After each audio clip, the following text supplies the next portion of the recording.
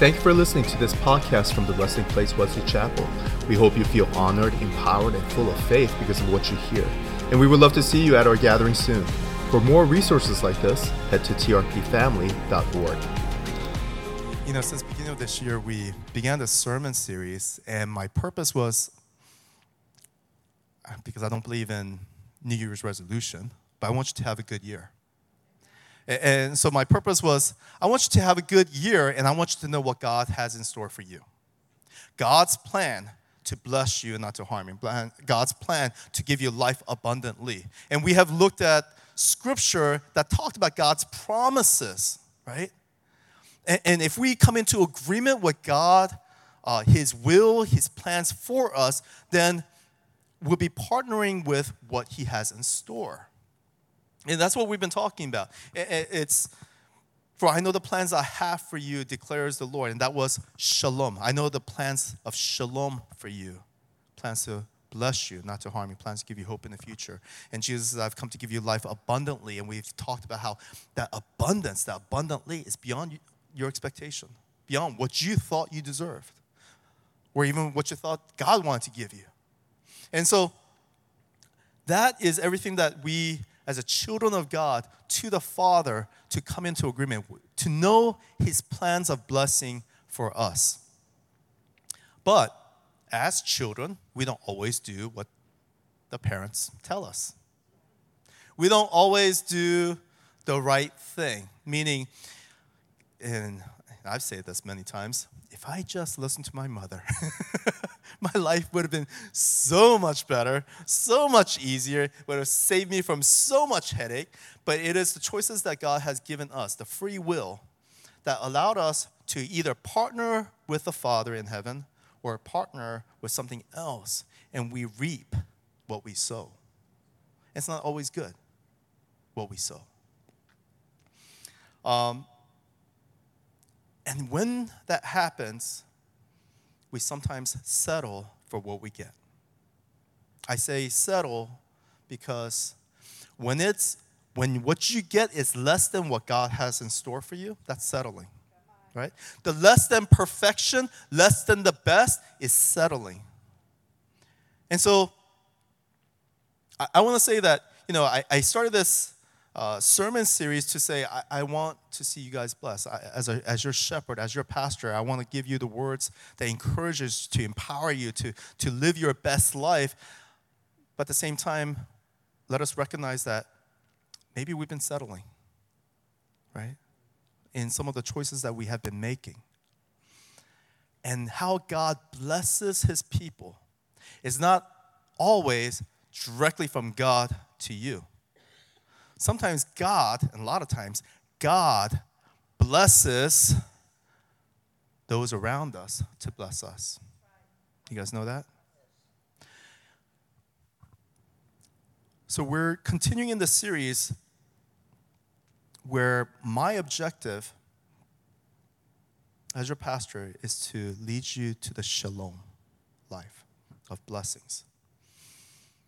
And I want to remind you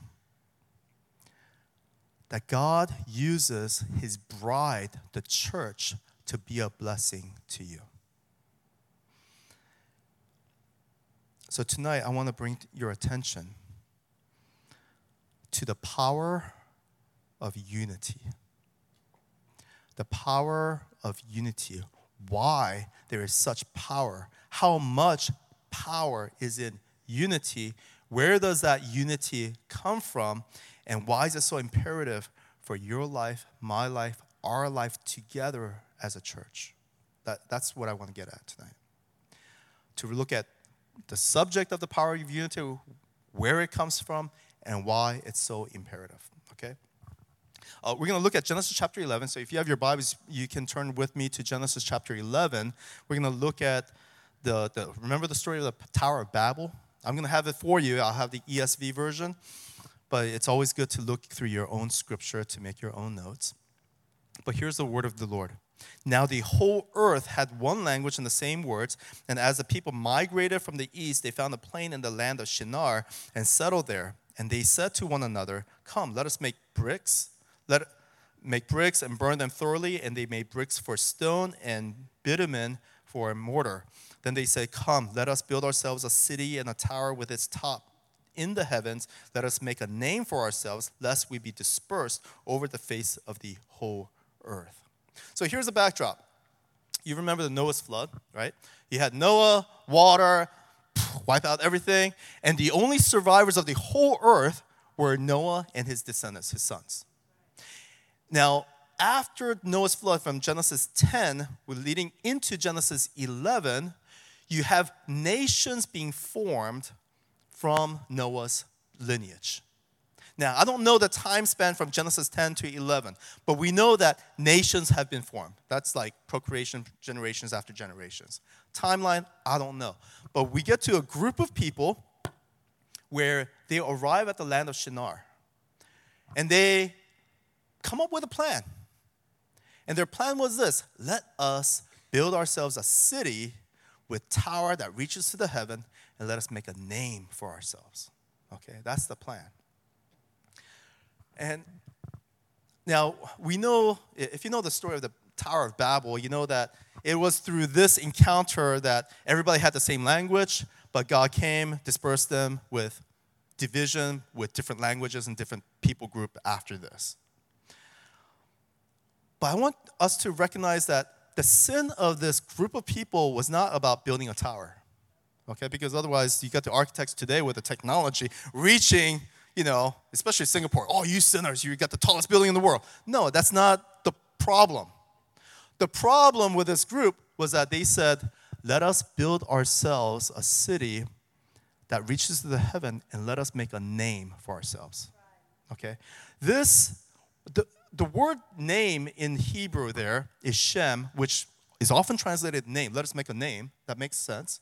But the word that Shem can be also translated fame. Let us be famous. Let us make fame for ourselves, okay? That everybody sees that we built a city that is taller, greater, bigger than everyone else. Its plan is rooted in pride. Its plan is making an identity apart from God. Before, and this was with Noah, God's plan is, "You are made in my image. I am your identity. I am your king. I am your provider. I am your father." It is the holistic oneness with a family. With one family, with Noah and his descendants, God saved and had a plan. It was a new covenant promise. And then his descendants eventually come to a place where they are leading entire nation to be apart from God. You see, that's the plan. And that in itself, it's one thing when you are doing something apart and away from God. But it's another when you lead an entire nation to go away from God. You see that problem? That's what happened. So God comes down and sees what happened. And this is what he said in verse 6. And the Lord said, "Behold, they are one people. They have all one language. And this is only the beginning of what they will do. And nothing they propose will now be impossible for them." Here's God's observation. They are one people. They're united. Nothing they do, nothing they propose to do, nothing they endeavor to do will be impossible. Why? Because they're one. They're united. Because God knew there is power in unity. There is power in unity. Because there was power in unity, and their unity was to be away from God, apart from God, God dispersed them with different languages. He broke up that unity with different languages, and immediately they dispersed. Okay, so that was then, okay? That was the ancient story. But where does unity come from? I brought that to your attention to recognize, even God recognized there was great power in unity, that when the people gathered and there was one people, there was nothing that they could not do. In order to stop that, he dispersed them. But true unity from the scripture, do you know where it comes from? Holy Spirit. She knows the Bible.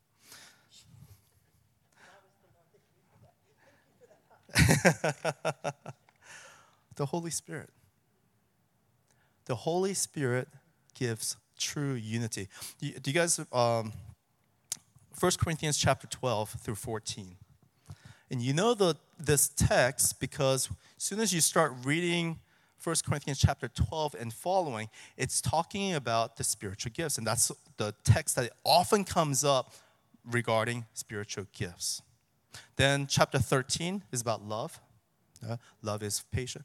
And then chapter 14 wraps it all up. But really, 12 through 14 is really talking about the same subject. He just continues on with many illustrations and examples, but it's the same subject. But I want to bring to your attention, because if you ever thought that chapter 12 through 14 is about spiritual gifts, you're wrong. I will explain what I'm saying. Let me read. 12:1, 1 Corinthians chapter 12:1, it says, "Now concerning spiritual gifts, brothers, I do not want you to be uninformed." In all your Bible translations that you have, whether you read the ESV, NIV, King James, and many other versions of your translations, starts off saying, "Now concerning spiritual gifts." Okay? In fact, I have 3 examples there. ESV says, "Now concerning spiritual gifts." NIV says, "Now about spiritual gifts." King James says, "Now concerning spiritual gifts." Now you think all 3 versions have talked about spiritual gifts. You would think it's about spiritual gifts. The gifts are not there in the original Greek. It can read, "Now regarding the spiritual." But often when we read spiritual, that looks like an adjective. It seems incomplete. So often it starts with the King James. King James kind of began with the English translation, and the other translations kind of took the tradition and kind of got inspired by it. Well, I'm telling you, the Passion Translation, which often is a very dynamically translated, or like they paraphrase the idea, but they got this the most accurately. Let me read that for you. In this first verse, "My fellow believers, I don't want you to be confused about spiritual realities." This is the most accurate idea of what Paul was saying, because what he was talking about now regarding the spiritual. Okay, that's actually the most accurate translation. Now I'm going to talk to you about the spiritual. And in fact, there is an article, "The Spiritual" in the Greek. The translators did what they did, thinking that they're making, because in context of the examples after it, it's talking about spiritual gifts, so they thought it was about spiritual gifts. But he's talking about spiritual realities. Then the Apostle Paul goes further, talking about what it is about the spiritual examples. He gives many examples, but then he's talking about true unity. I'll bring that up for you. Okay, 1 Corinthians 12, 4 through 7. "Now there are varieties of gifts, but the same Spirit. Okay, and there are varieties of service, but the same Lord. There are varieties of activities, but the same God who empowers them. All in everyone. To each is given the manifestation of the Spirit for the common good." Leave that up there. Okay? I want you to get this. He lists off many examples of spiritual gifts, but it's the one Spirit. Many activities, many services, but it's the same God who empowers, who gives over everything. You guys see that? That's what he's talking about. He is saying, all these look different to you, but it's the same God. The common denominator, all of this, is God and His Holy Spirit. Then he talks about not just about different service, different gifting, but he's talking about different people and their different functions. As if, and this is where we get to the body of Christ being many members. The hand cannot say to the... This is where those examples come from. He says, I'm jumping the gun here. Verse 11 says, all these are empowered by one and the same Spirit who apportion to each one individually as he will. So again, this is one God, one Holy Spirit who empowered all of these things. That's the common denominator. And then he talks about the many gifts, many different people. He gets into verse 13. For in one Spirit we were all baptized into one body. Jews or Greeks, slaves or free, and all were made to drink one Spirit. So, I'm looking at this room. We have a pretty diverse room. We got whites, we got Latinos, and Asians, and Jamaican, right? It's beautiful. In that diversity, there is beauty. And we come together for one purpose, and that is in Jesus Christ. That's what brings us together as one. Not our different cultures or different languages. In fact, we're all coming together. That which separated in the world, we're coming together because of Jesus. That's the one common goal. And so that's what Paul is talking about. And then he gets into the many different examples, like if the foot should say, hey, because I'm not a hand, I don't belong to the body, that would not make it any less part of the body. Meaning, it doesn't matter how you feel or what you think of yourself. When saying, hey, I'm not part. It doesn't matter what you think. The truth is, you are part of the body. Okay? And then he gets into other examples about the unity of the body. I'm paraphrasing. I'm moving on from chapter to chapter. There's a lot to cover. But you guys know this text, and I'm paraphrasing. He talks about the unity. In verse 21, it says, the eye cannot say to the hand, I have no need for you, nor can the head say to the feet, I have no need for you. On the contrary, the part of the body that seems to be weaker are indispensable, meaning every person, every part, every member of the body, metaphor for every person, right, member of the body, is indispensable. We're all needed. We can never say we are divided and I don't need you. The point of chapter 12 and following is about unity because of the Holy Spirit. Jews, Greeks, Gentiles, color, ethnicity, it doesn't matter what your background is. When you come and you drink of the Holy Spirit, we are one through the one blood in Jesus Christ. So unity comes from the Holy Spirit.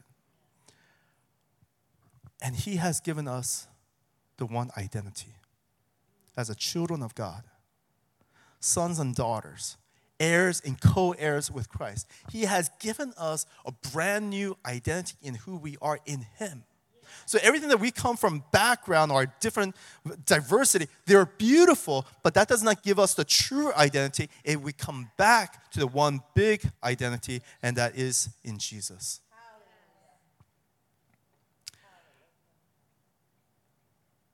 And I'm saying, and then Paul is saying, there is power in unity.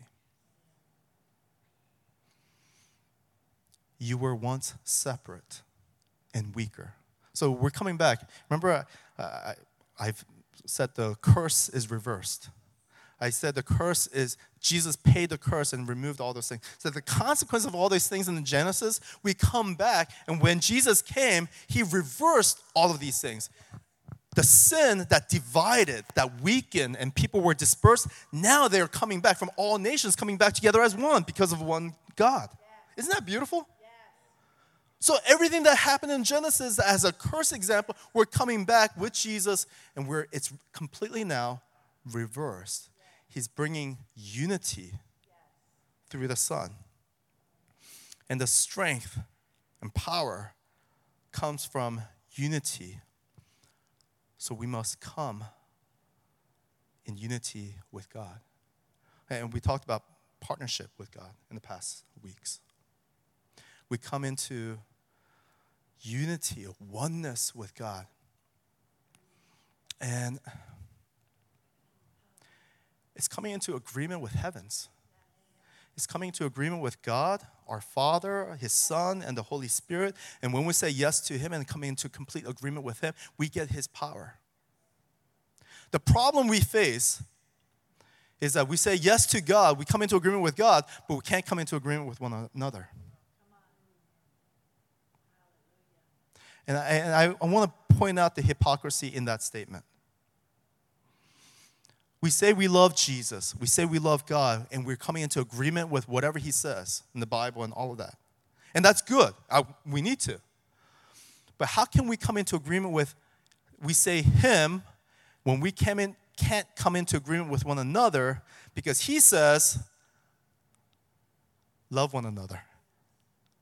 He says, forgive one another. He says, you're members of the same body. And yet we're saying, I don't need you. I don't need you, I'll cut you out. And we settle for less than the best of what God has planned for us. You guys see this picture? So here's God's plans to bless you, not to harm you, plans to give you hope in the future. And we settle for less than the best because we have compromised his fullness of the unity and the power that he has in store for us, and we can't come into agreement.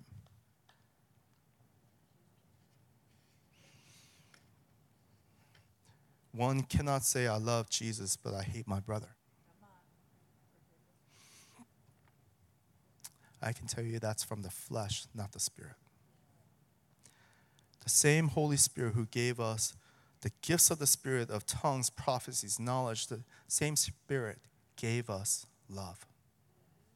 So chapter 12 talks about the many varieties and the diversities and the members, right, in all one Spirit. Then he gets into love in chapter 13. And he says, if I speak in tongues of men and of angels but have not love, I'm a noisy gong or a clanging cymbal. And if I have the prophetic powers and understand all mysteries and all knowledge, and I have all faith so as to remove mountains but have not love, I am nothing. If I give away all I have, and if I deliver up my body to be burned but have not love, I gain nothing. Said another way, so what if you can prophesy if you have no love?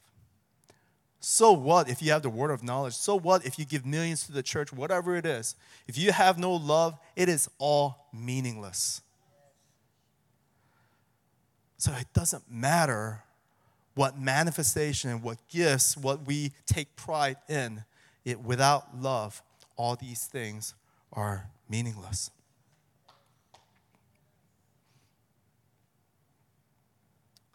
Also, it means whether you come to church faithfully, no matter how you serve faithfully. And believe me, I appreciate all of you guys who serve so faithfully and you come and so committed. But without love, it's meaningless. I love 1 Corinthians 13 on the subject of love. Any of you guys memorize this whole entire chapter? There are many people who have memorized the entire love is patient, love is kind, love, right? But why is it that we only hear about this text in weddings? Right? It should be read and reminded us regularly. Because at the very core of who we are as a body of Christ, as a church, love is everything. Believe me, my wife reminds me, honey, love is patient, love is kind.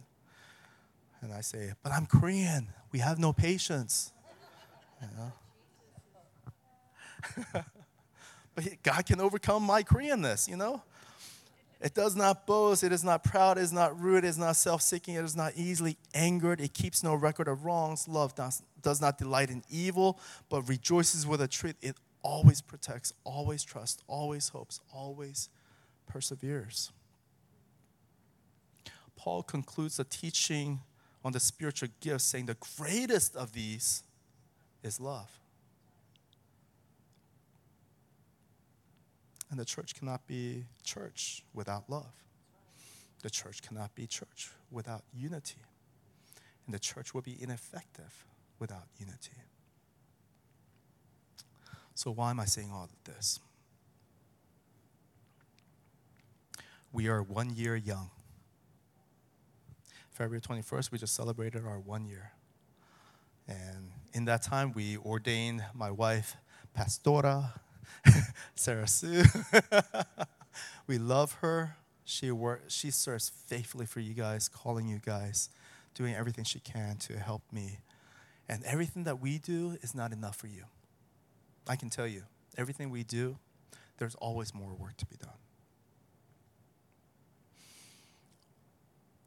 I am grateful for every one of you who step up and help us and partner with us to make this work. But as a new church, there are a lot of rooms to grow. And I recognize that. Gosh, I have a lot of room to grow.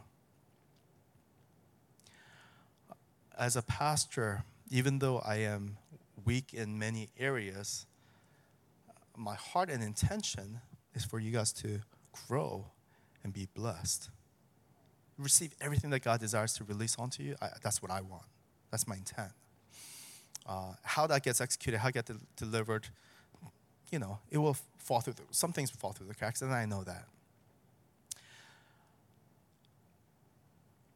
And I have seen where situations happen as naturally as conversations happen. Some things happen intentionally, some things happen unintentionally. And whether some things are said intentionally where you seek a particular outcome to happen, if you say this or act on this, you expect something to happen. Or some things happen unintentionally where we don't think about what we're saying, we say it, and we don't know how people interpret what gets interpreted. You guys know what I'm talking about? This is just nature of life. This is just nature of how communications happen. Misinterpretation, miscommunications, confusions. You expect people to behave a certain way or be something, and when that doesn't happen, you get disappointed. These are in and out of church. This is the world that we live in. It happens. And I'm just saying, up until this year, what I have seen the resting place be is worshipers, and we love Jesus. And after this year, we're growing in such a way where now we want to experiment and do different areas of ministry. And I see a lot of different expectations from you members. These are different expectations because we were in infant stage. Everybody wasn't just in waiting of what we're going into. Then now I see different expectations. That's so different, diverse. There's beauty in diversity. But at the same time, there can be a lot more confusion if not communicated well. You guys with me? Okay. And this is not to say anyone did anything wrong. I'm just pointing out an observation. I love you guys. I'm just saying this is what I have seen.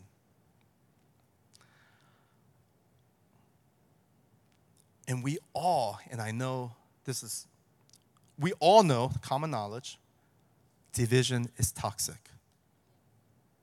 Nobody intentionally desires division in the church unless they're evil, unless they're sons of the devil. Do they really intentionally want to kick out a member or a pastor? I've seen some evil in churches like that. But knowing all of you guys, I know that's none of our hearts. But there's this feeling of division that's starting to arise. And I feel like it's happening from unintended words that's been spoken out. I bring that up to say, unless we're discerning of what we hear and discerning of what we feel, filter it before we respond to it. Because I'll be the first one to say I sometimes react. And when I react, like impatience at a store or when somebody cuts me off, I react. I'm not proud of it. I'm just saying I react, and it's not always Christ-like. It's not always love-filled. It's a reaction. And if somebody were to see me react in some way in the car, they might say, "You're a pastor?" They could.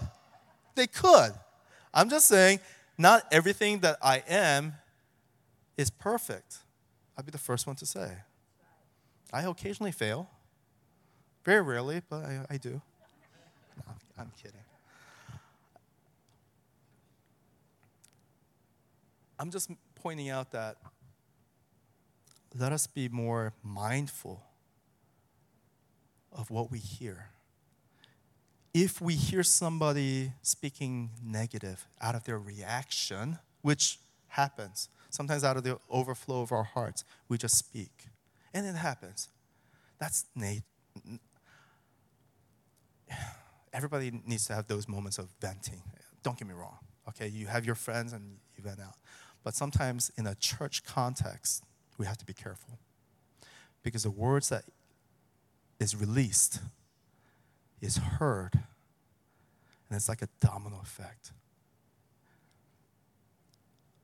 Something's slightly nudged, unintended, or breathed on, or even looked upon wrongly. It only takes a minute where the domino falls and everything else falls after. And there's a effect, cause and effect that happens. When we planted this church, I can tell you that we had, our mission, and you know this, lost, found, free, for peace to reign. That is our mission. It is the evangelical for the lost who do not know Jesus to be found.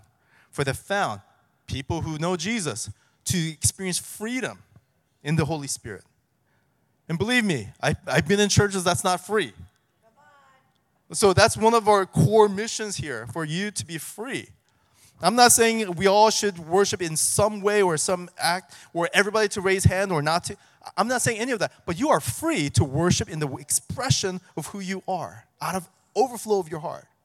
And for peace to reign, and that peace is shalom that we talk about from the scripture, and that is where there is brokenness, God desires wholeness. And there's a lot of room for our city where there's still brokenness, meaning we are called into that place of brokenness to bring the peace of Jesus, the restorations and the wholeness and the blessings that he has in store. That's our mission. And then we have this core value. But before I come into this, I want to say that we planted 3 campuses in 3 years in the middle of a pandemic. Just hear me out here. The Tampa campus was planted just a little over 3 years ago, and it exploded in growth, and then COVID happened. And then it was like, they didn't know, they were sort of in between, like, do we open and close? And they were just trying to be obedient. The leadership was just being in obedience to God of what they were doing. And many leaders did not want to be leaders. It was just a call. God called them, and they stepped up. And Pastor Caleb is going to be here next week. He's going to be leading us in the Word. And we have decided that whenever Caleb is here, he's going to offer Fresh Start. And Fresh Start is just sharing of how this church came to be. So anybody who want to know more about who we are as a wrestling place and want to ask questions and know our vision and where we're going, that's a great opportunity. And I welcome you guys to save your questions and ask him, because he will answer it for you, okay? But we used to do that in the video format, and we decided, we want to do this personally. But so he planted the first church. Then the second year, the South Tampa, then we were the third campus in the third year. And God's just been moving. And along the way, within the first year, the executive team, the pastoral team, we have changed how we meet as pastors, like multiple times layers. Meaning we're constantly growing. We're trying to figure things out as we are growing together. We're only 3 years young, 3 years old, and we're figuring it out. And we're being obedient, and God's adding to our numbers, and God's blessing us. But we figure this out. Every campus is very different. you guys met Pastor Abraham in the South Tampa. Anointed, but very different from my personality. I want to be like him, and maybe he doesn't want to be like me. But, we love one another. We're very different. Caleb, man, he just has a lot more hair than all of us put together. But there's such diversity in all these things, but we said, what makes the resting place the resting place? And we say, it is our mission, lost, found free, peace, reign, and it's our core value. And that core value is we honor everyone, we empower everyone, we have faith for everybody. And if you want to know more about that, go on our website. There's a lot more in-depth explanations about that, or, listen to Caleb explain this next week. But I bring all this up to say, if you call the resting place your church, this is who we are. We have to come into agreement in this mission and these values. Lost, found free, peace, reign. We honor everyone. We empower everyone. We have faith for everybody. If we can't come into agreement on that, then probably this isn't your church. Because this is at the very core of who we are. So if we hear something and it's not honoring, then we have to put a stop to it. If some people come into our midst and we can't have faith for everybody, then that needs to be changed. And we invite people and we empower you so that you can grow in faith of who God has called you to be. And that means we have a lot of room to grow. If you're not serving, you're wondering, where do I fit?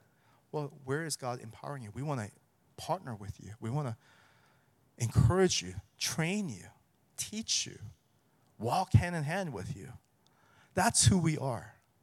Are we everything? No, we don't even have Starbucks in the lobby. Come on. We were talking about good coffee machines.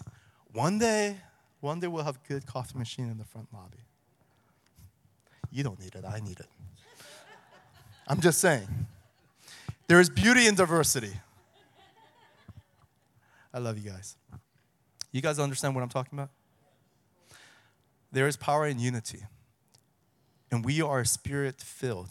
That means we are united by His Holy Spirit. That we are empowered by that. How this second year looks will be determined by how united we are. That's the word. So will you stand together with me and walk with me, united in faith of our mission and our values? Amen? We all stand up. Thank you for listening to this podcast from the Resting Place Wesley Chapel. We hope you feel honored, empowered, and full of faith because of what you hear. And we would love to see you at our gathering soon. For more resources like this, head to trpfamily.org.